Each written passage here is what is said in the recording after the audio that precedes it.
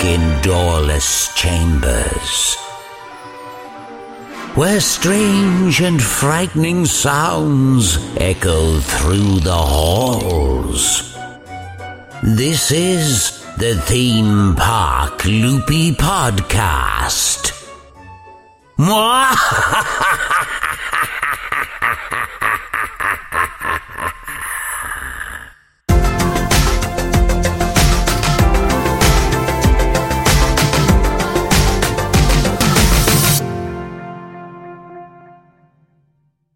Hey everyone, and welcome to the Theme Park Loopy Podcast.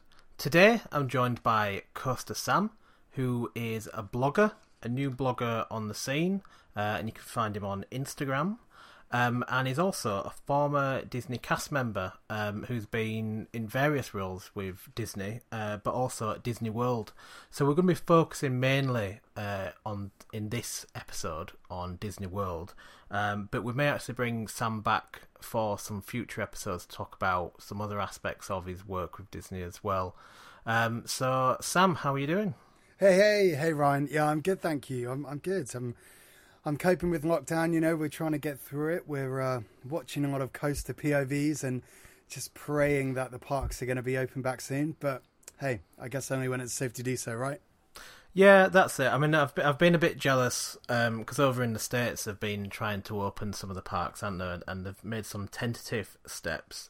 But over here there's not really been much talk about it. So I'm hoping. I mean, I'm optimistic that maybe, you know, July, August, you know, we may start to see some movement.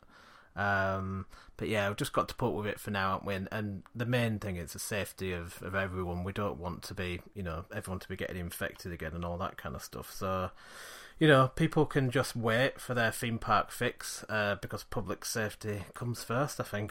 I guess. Absolutely. And you know what? It will make it just so much better when we can finally get on your favourite coaster and just get straight up that lift hill going down that track. Oh, I can't wait.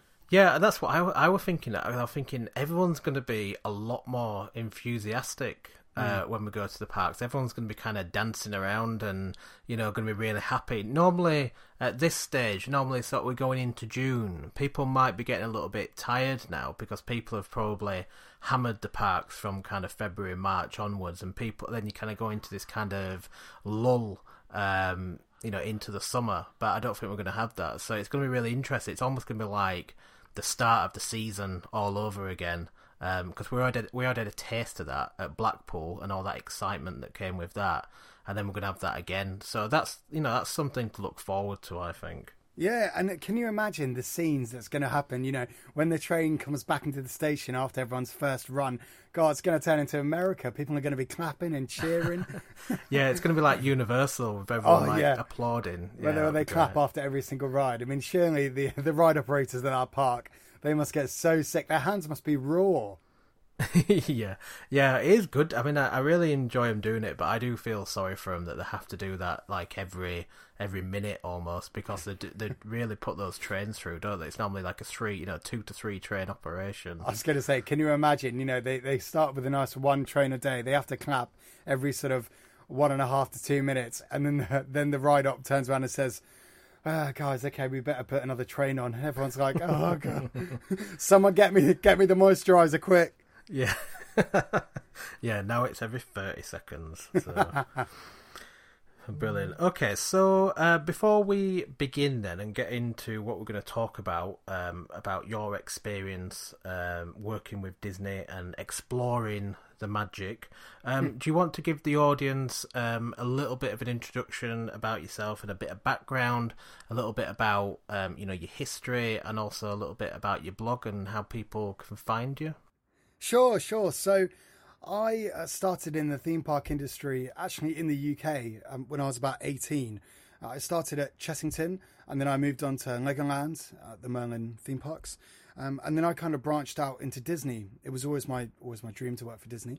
So I started in Disney Store, and then moved around their sort of parks and resorts sector. So started at Disney Store in the merchandising sort of area of the company, and then moved to Disney World in 2016, and then came back to the UK, continued some work with Merlin at Lego, and then moved to Disney Cruise Line. And I actually just came back from working on the Disney Dream in January of this year.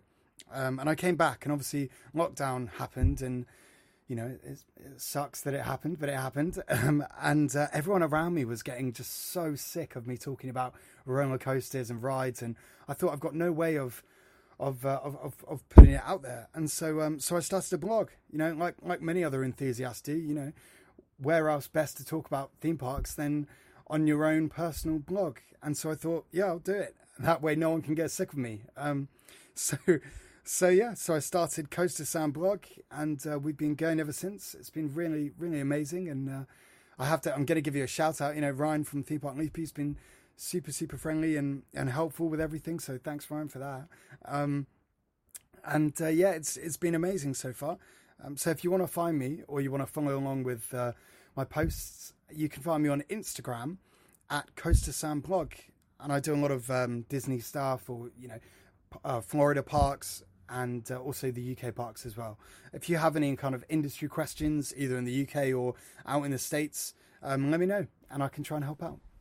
Yeah, and I have to say that, reading your blog, you always seem to pick out topics which maybe other bloggers haven't thought about, and you kind of go in different directions. So it's definitely well worth a read. And recently you did a post about the Lost water coaster at Chessington, which got quite a good reaction from what I saw from people. So there's these kind of interesting posts that I think really capture the imagination with people from what I've seen. Thank you very much. Yeah, definitely. I think it's about exploring those topics that haven't necessarily been picked up on, rather than just doing, I mean, don't get me wrong, lists and like top 5s and top 10s and top coasters are great. Everyone loves to compare and contrast, but I think, it's important to look at the wider spectrum of the theme park industry. Yeah, I think unfortunately, I do fall into the trap of kind of doing top 5s and stuff on our website, but I don't know. I think I need to infuse my brain a little bit more and maybe try and get into some deeper topics. But I do have a mystery YouTube video on the horizon that I've been working on for quite a long time that I need to just kind of get into the final push now, and I think that'll be something that hopefully will capture the imagination a little bit. So I can't wait to see that. That's going to be so good. Bit of a tease, a bit about it's historical, and so it'll be something that people remember about. But I think it's going to be interesting. So let's see what happens with that. Yeah, I can't wait. Well, we'll see. Hopefully, it might just be a massive disappointment. So I might have just bigged it up a little bit too much. But it's something. This is something that we need to do a bit more, which is just spend a bit more time, and we want to spend a bit more time on the YouTube channel and try and get that up to speed a little bit more. So yeah, but. Some people have it and some people don't. I think you have it and I don't think I do. Don't say that. Come on, Ryan. You're good. Theme Park Loopy is... I love Theme Park Loopy. Oh, thank you. Well, I try my best. I'm always learning and I'm always looking to get better. One step ahead, one step at a time. That's it. That's the way that I look at it. So Jordan Sparks. That's it. So, okay, so... Do you want to, just before we get into the topic now, is there anything you just want to say, to just give us a bit of background in terms of, that you don't work for Disney anymore and that kind of stuff? Is there anything you want to just cover briefly?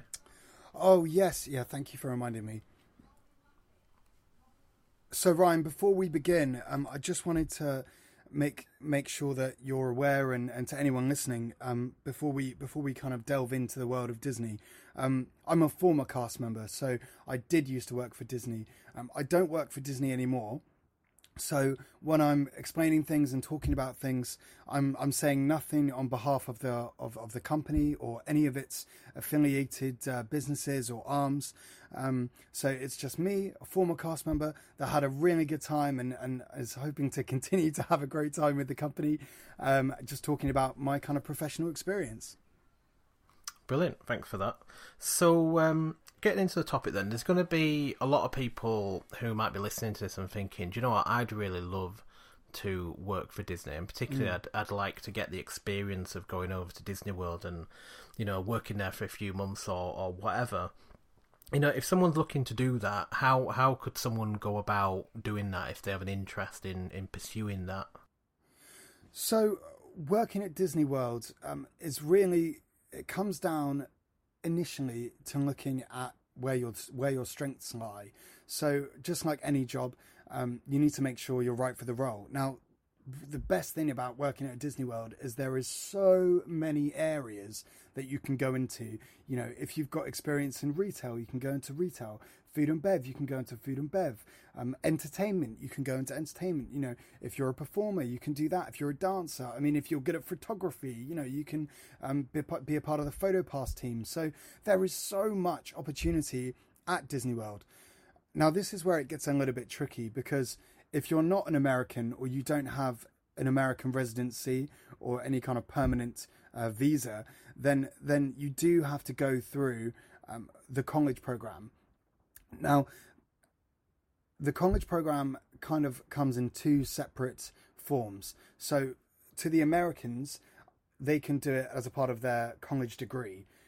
Unfortunately, for example, for English people, there is only about 2 universities that offer that in conjunction with the program, where you can go and work at Disney World for 7 months or 8 months, quite a while, and you can also study at the same time. So you can spend 2 semesters, I believe, doing that. Or you can also work at Disney World across 2 different programs if you're from the UK. So obviously you have the World Showcase in Epcot, and each of the World Showcases represents a country. So what you can do is you can take part in one of 2 programs. One is to represent your country in Epcot, and that's called the Cultural Representative Program. And what that is you can go and be an ambassador for your country. That's on the World Showcase, and you can work either in food and beverage, or you can work in retail in one of the stores in the UK Pavilion. So, and that program in itself is a year-long program, and that's a part of the Disney International programs, and you can do that. You don't have to have a university degree. You can just apply as long as you're a UK citizen and you've got experience in retail or in history of the UK or anything like that. You can apply, which is great. Now, if you're at university and you're studying here in the UK, you can do the Cultural Exchange Program, which is what I did. So that's where you get to go over there for a shorter period of time. It's about 2 to 3 months. And you can work at Disney World in whatever division of the park you like. You put down your 3 top choices, and then Disney will, if they have a space for you in one of your top 3, they'll aim to place you within that. But 9 times out of 10, during the interview process, they kind of talk to you and kind of will work out in their own heads where they think you fit within the world of Disney World. Because like I was saying before, there is just so much there and so much opportunity. So really, if you wanted to look at starting at Disney World and having that experience, then that's your best option coming from the UK, is to do an international program, whether that's the cultural representative and going there for a year and working in food and bev or retail, or if you're at university and you're studying, you can do your 3-month program in whatever real department you see yourself fitting.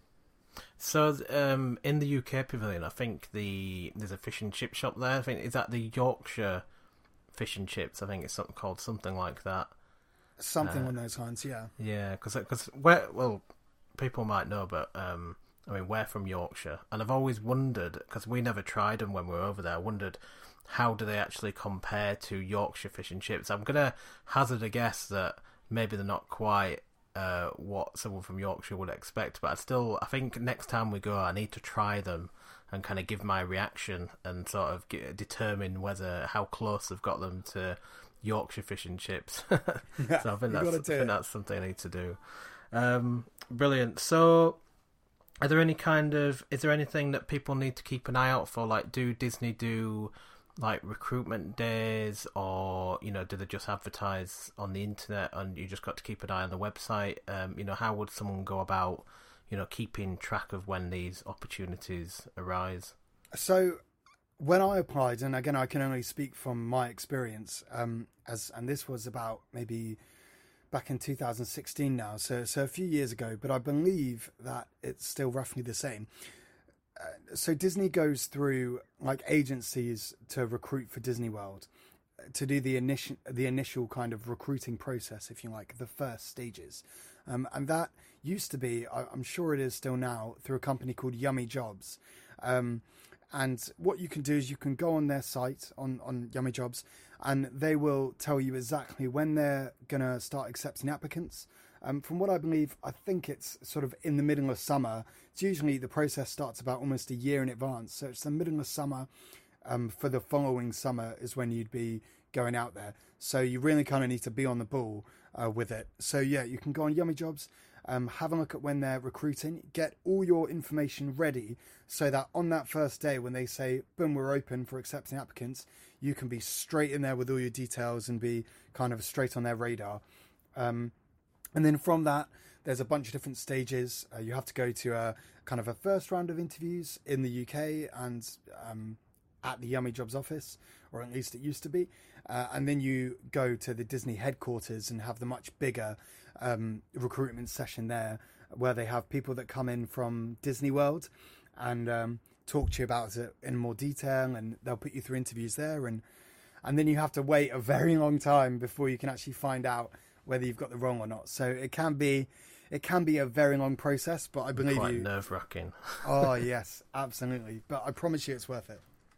So okay. So before we move on, there, I've just got to ask you. So you said you worked in Disney stores. So which character did you choose to have on your badge?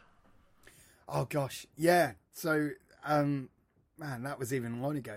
Let me see. So Disney store, I chose to have Pluto on my badge because at the time, you know, he still is my absolute number one favorite character. I mean, hey, you can't say no to Puppy Dog.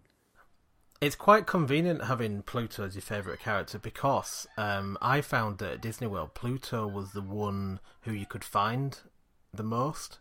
So if Pluto is your favourite character, then it's a bit of a bonus, really. And at Epcot especially, we just found Pluto just kind of hanging out outside, and I don't think anyone had cottoned on. So we just joined the front of the queue. I think we ended up with about 8 pictures of Pluto because we just always came across Pluto for some reason, first. He's out and about quite a lot, most definitely. Yeah, he's always out and about. Hey, he's got to be looking for his bones, right? Mickey's hidden his bones somewhere. Well, it's a bit mean of Mickey to do that, though. I think he should I think he just needs to feed him properly, and then he'll be fine. Okay, brilliant. All right, so let's talk a little bit about so working at Disney World. You must have a lot of really amazing memories of that time. So can you pick, a few highlights? What would you say would be your fondest memories of working at Disney World? So there are obviously so many fantastic memories working for Disney World. Obviously, the first day that you start, you have what's called Disney Traditions, which is a bit of a sacred day within the company and for those cast members that have worked there. So I can't really talk too much about what happens there and on that day. But what I can talk about was my first day at Epcot. I remember it so well. I was so nervous, and I went in through the backstage area, of course, and everything was amazing, especially as a theme park enthusiast, getting to work at one of the world's most famous theme parks. Seeing all the backstage was incredible.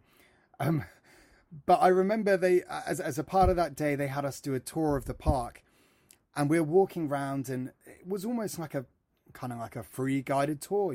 They had us walk around. They told us all these facts about the park, and like I said before, as a theme park enthusiast, what's better than going to Disney World, going to Epcot, but then having your own private tour with all the kind of insider knowledge? That was amazing. So we finally get through. We were kind of through Future World and in the kind of plaza area where the fountain, the fountain was. I can't remember the name. I don't think it's there anymore. Can you remember the name of that fountain, Ryan? That did the shows. Yes, I think that was the Fountain of Nations. I think. Fountain of Nations. That's it. Yeah, thank you. Hopefully, that's what it is. Oh, yeah, I sound so bad. There I was used to work then. I can't remember the name of the fountain. Anyway. the fountain was there, and we walked up to it, and our cast member who was leading us for the day turns around and says, okay, we're going to play a game. We want everybody to go around and stand around the fountain and wave.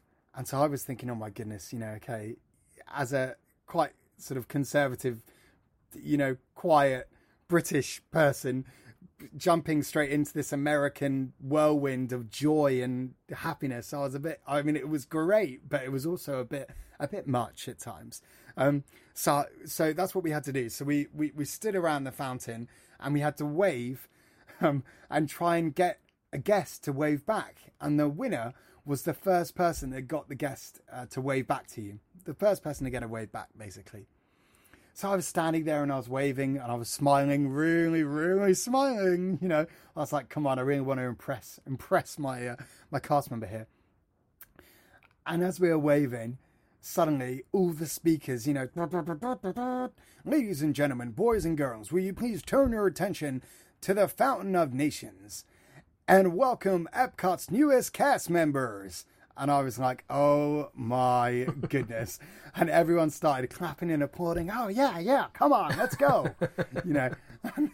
And we're standing there waving our hands and there was a lot of British people with me. And I remember the looks we gave each other as if to say, we're such lemons right now, but what have we signed ourselves up for? So that was great fun. And I have to say that day and the way that Disney, kind of give you this kind of start into the company and into your specific park is just so magical, and they really, really, really do look after you as cast members. And so that was just always a very, very special moment that I'll never forget. So you knew that you'd arrived then. Yeah. They made sure that you knew about it, that you'd arrived. Yeah, absolutely. It was great. Other than that, the other memory that really comes to mind while I was working at Epcot was my role was to be basically a front of gate, kind of, where they have the touch points as you come into the park. They always have those cast members that, will so stand where you boopy your badge. You boopy your badge, exactly. You get the green circle of goodness, as we used to call it. And so guests will come in, they'll scan their magic band and give us a wave, and if they, then they enter the park. Now we used to have so many guests pass through, and obviously people would forget their fingerprints at the time, or which finger they put it on, or whatever it may be. So, but I always used to try and make an effort to make sure that guests were happy and excited to come into Epcot, because at the end of the day, they're at Disney World. They shouldn't be anything other than happy. And 9 times out of 10, they were very happy. But there was this one time where this girl was coming up to my gate and my kind of touch points, and I saw she was really upset. I can't remember for what reason, but she was just upset. And I remember I asked her, I said, "Oh no, please don't be sad. Like, nobody should be sad coming into Epcot." And she didn't really say much. She continued to sort of cry and scanned her band.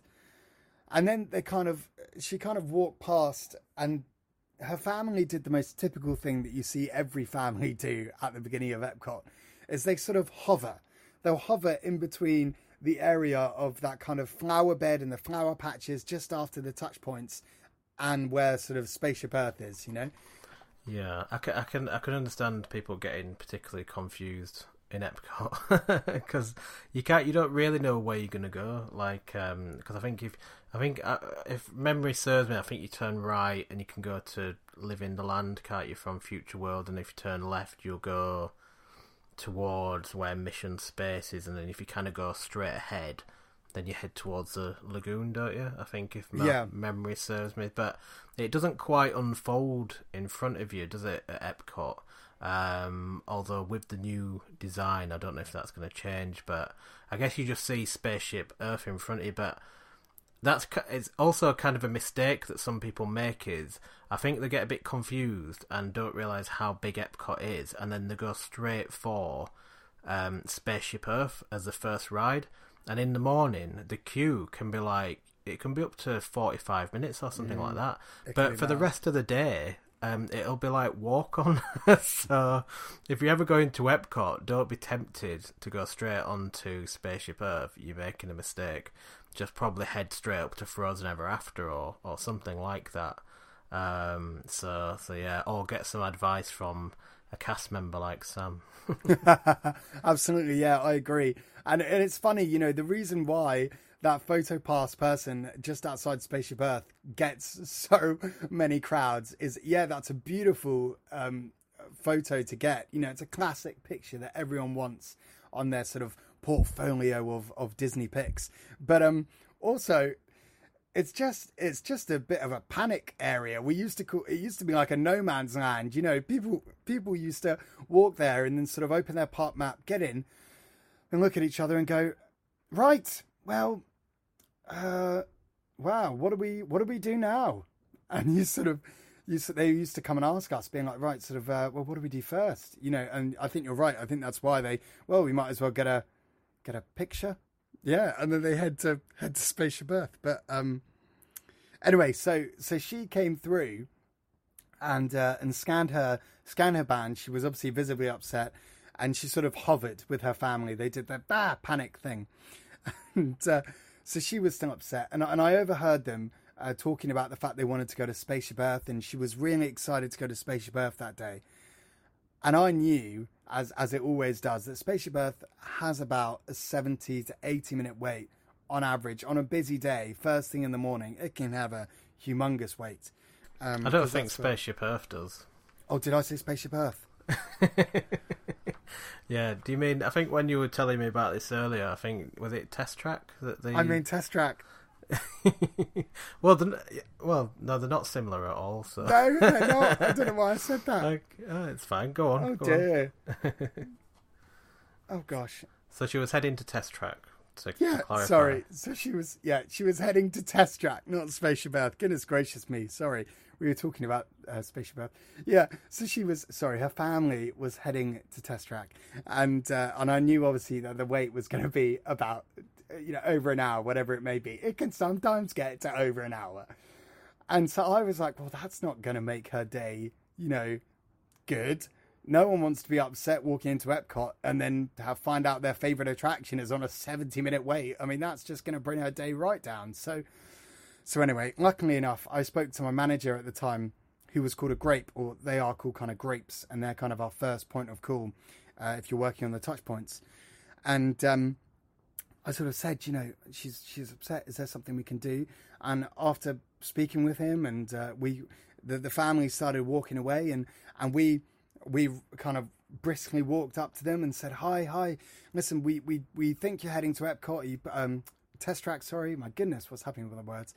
She was like, yeah, we're heading to Test Track. And we were like, look, we know that Test Track is going to be on a crazy busy wait right now, and we don't want you to wait because we don't want your day to get any more emotional. So here's a fast pass, and it's what we call like an anytime use fast pass as a part of our immediate guest recovery. Not that she was upset or had a complaint or anything, just almost as a magical moment. We can do things as cast members called magical moments. I don't know if you've ever had a magical moment bestowed upon you. I think unfortunately, I've never had a magic moment. But we did when we went last time. We did put on badges because I think we just got engaged. So we put on just engaged on, and it kind of gets you quite a lot of attention, if you wear these badges. And we had people always going, "Oh, congratulations, guys," and all this kind of stuff. So that was really good. But we had to kind of take the badge off after a couple of days because we just kind of got sick of people just kind of going on about it. So, yeah. So I would recommend, if you're going for a special occasion, getting a badge, and you never know, you might get a magic moment, or what do they call it? A sparkle, or I can't remember what the actual terminology is. Sometimes pixie dust, yeah, pixie dust. So you might get some pixie dust, but never expect to get pixie dust. This is I see this quite a lot on the Disney forums, and people go, "Oh, I didn't get any pixie dust." Well, getting pixie dust is kind of like, it's meant to be like a rare thing. You know, not everyone's meant to get it. So if you get it, it's meant to be a surprise and enjoy it. But don't ever expect to get pixie dust. So that's just one thing that people just need to remember. You know, that you're not necessarily going to get it, because being at Disney is pixie dust, right? So exactly, yeah. Don't expect anything extra necessarily.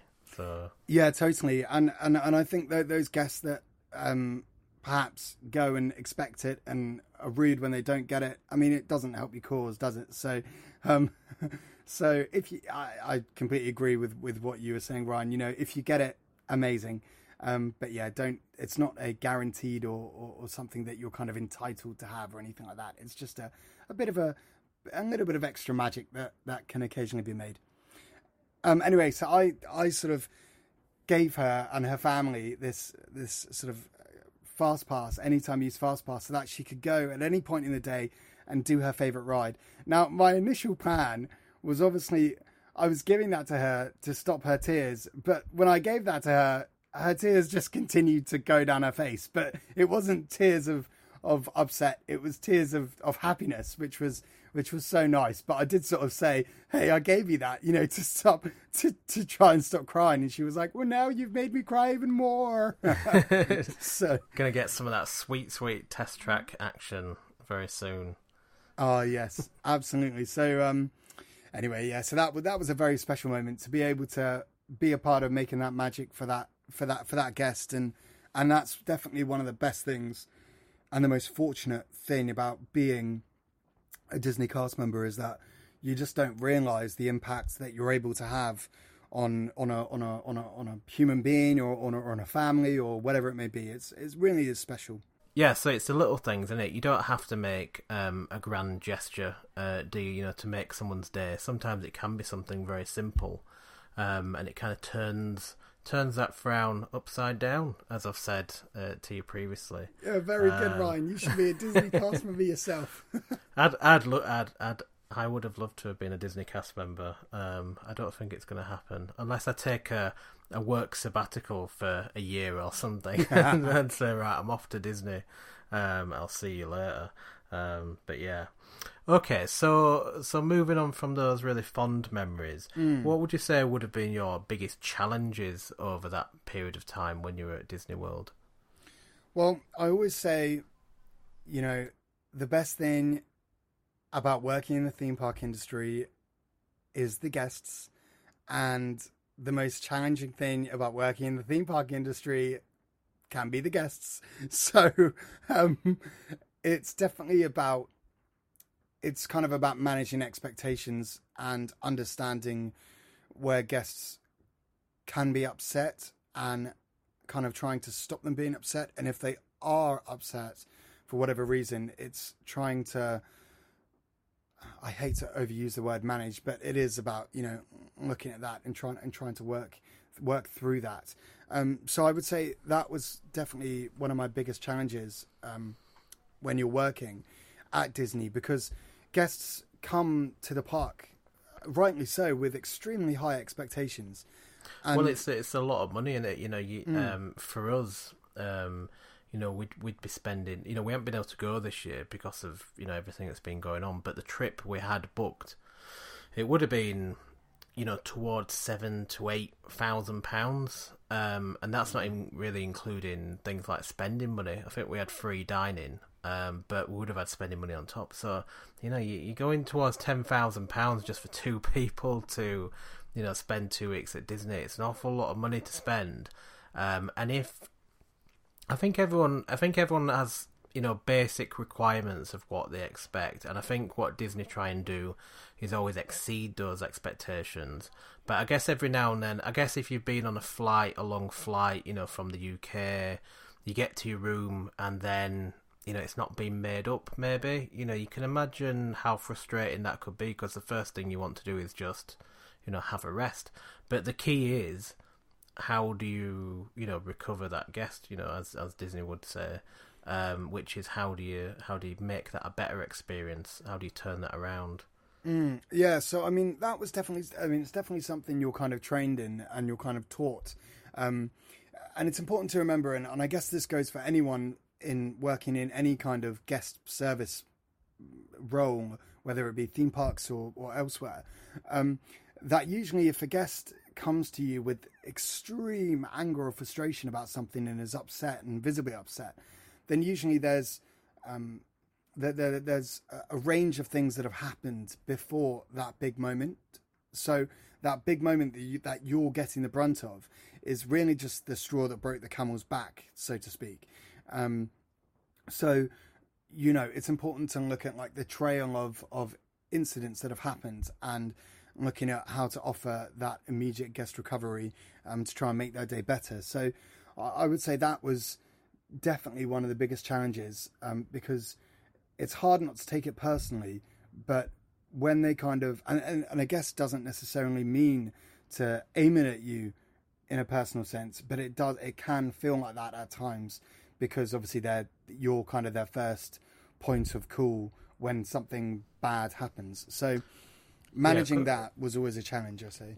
Yeah, because the guest has an anger at Disney as a whole, you know, who they've booked with, but you're that first point of contact, aren't you? So you kind of get the brunt of that. So yeah, I can imagine it's very challenging having to, you know, manage that situation and not take it personally. I'm sure that some cast members, you know, may have made the mistake in the past of, you know, taking it personally, but I think probably the vast majority probably know not to do that, you know, because of the way that they're trained. So I can understand that, and I guess it's tricky when you can if the guest has a reasonable argument and it's just that they're really angry and you can get past that. But I guess if the guest has kind of got like an unreasonable view or an unreasonable, or, you know, what could be viewed as an unreasonable demand, that can be really tricky to manage. So it's how do you deal with that? That can be the hardest part sometimes, I think, and that kind of comes back to the pixie dust side of things. You know, we've not got some pixie dust and what have you. And I think when you start asking for things like that, then I think you're just kind of ruining your own holiday, really. I think you just kind of have to go with the flow. I think you have to expect the basics to be right, and then anything else is a bonus. But again, if you're paying £8,000 for a holiday, it needs to be above average, doesn't it? You know, and that's where the challenge really lies, I think. I mean, you know, haters are going to hate, complainers are going to complain. It's the same across anywhere, really, you know, theme parks and beyond. And you get it just as much in UK theme parks than you do in Disney. I mean, yeah, definitely, as you were saying, Ryan, there is a higher expectation because of the amount of money you're spending. But I think guests getting upset or complaining for the sake of complaining, I think that's almost a bit of a universal trait within theme park goers in general. Oh yeah, it's not specific to Disney, is it? I think I'd imagine if we compared notes with someone who worked over at Universal, for example, I'd imagine the experiences are pretty much the same, I would have thought. So yeah, okay, so we've just got a few minutes left then, so I just wanted to touch on at Disney World, Disney Springs have reopened tentatively. So I need to have a proper read about what's happened. But I think some of the cafes are kind of open and restaurants are open, but maybe takeaway. People are allowed to kind of walk around the area, use the parking lot, and what have you. You know, what's been your view of the opening of Disney Springs? Do you think it's a good thing that they've opened, and do you think it's been managed well from what you've seen so far? Yeah, absolutely. I mean, I think, you know, Disney are doing their best. They're obviously, people are screaming to get back into the parks and to get back to the magic. People want it. And I think it's a judgment call, a personal judgment call on the individual guest. You know, whether they want to visit the parks or Disney Springs or not, is down to their own personal choice. Obviously, the rules are in place. And if people use their best judgment and they're, you know, sensible and wear a mask and sanitize and whatnot, then you can't go wrong. You know, we have seen the barbecued sausage situation, haven't we, so far? Yeah, absolutely. That was pretty crazy. Yeah, I'm not entirely sure what they were thinking taking it, because I mean, I understand probably what they were thinking is something like, oh well, the restaurants aren't open, so we'll take something to eat. But I would think, oh, I'll take something to eat, I'll take some sandwiches. I wouldn't think, let's take a disposable barbecue, some raw meat. I mean, it must be it must be over 30 degrees over there. Yeah. Let's put some raw meat in our bag and let's go and barbecue it. I don't know. It just doesn't seem like a sensible idea, at any time, So I mean, surely it gets so hot over there, you can probably just put your meat or whatever meat you want to cook on like some sort of steel table or something. It would just cook it naturally. Yeah, well, that's Under a the good sun. idea. Yeah, maybe you could do that, but I would generally suggest Don't not do that. taking Do raw not do meat that. to Yeah. Disney Springs. I don't think it's a good idea. But yeah, it's been interesting watching it, and I'll be interested to see. I've seen a lot of people say it's too hot to wear a mask, and so on. So I'm going to be interested to see, how long that can really go on for, wearing a mask.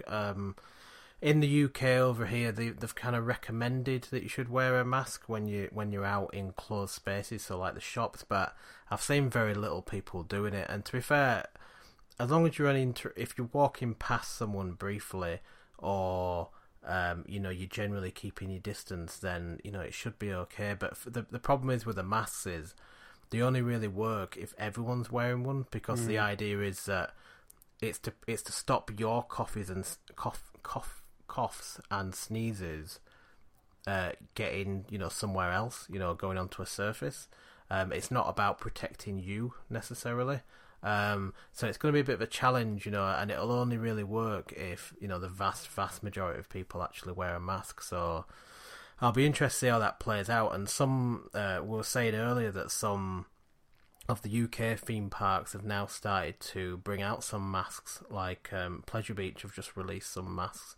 So it's obviously becoming a bit of an expectation that may be the case in UK parks as well. So we're just going to have to see how it pans out. I've tried wearing a mask, but it just kind of falls off my face. So I've got like weird shaped ears and what have you, and so it's not working for me.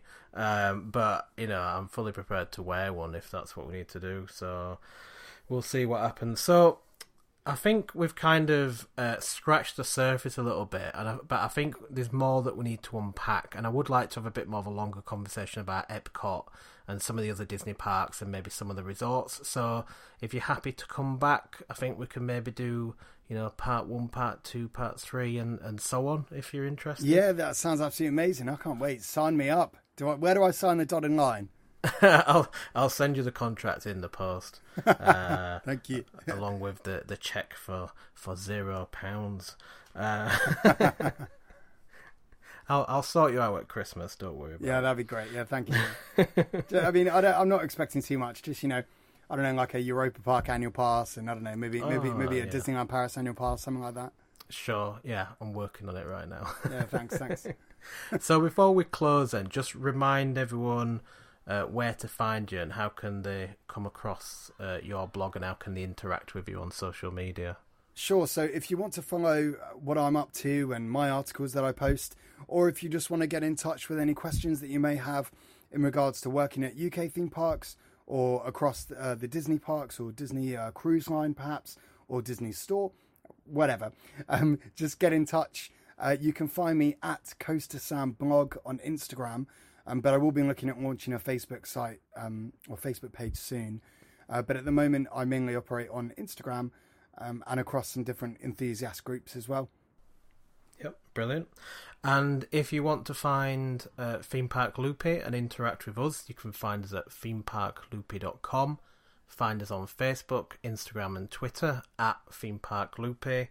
We also have a YouTube channel as well, which we have a few videos on at the moment, but there will be more coming in the coming months. Particularly when the parks reopen, we'll be doing more vlogs, POVs, advice and reviews, all that kind of thing. That's going to be coming soon. So if you already follow us, then I just want to say thank you. We really appreciate every one of you.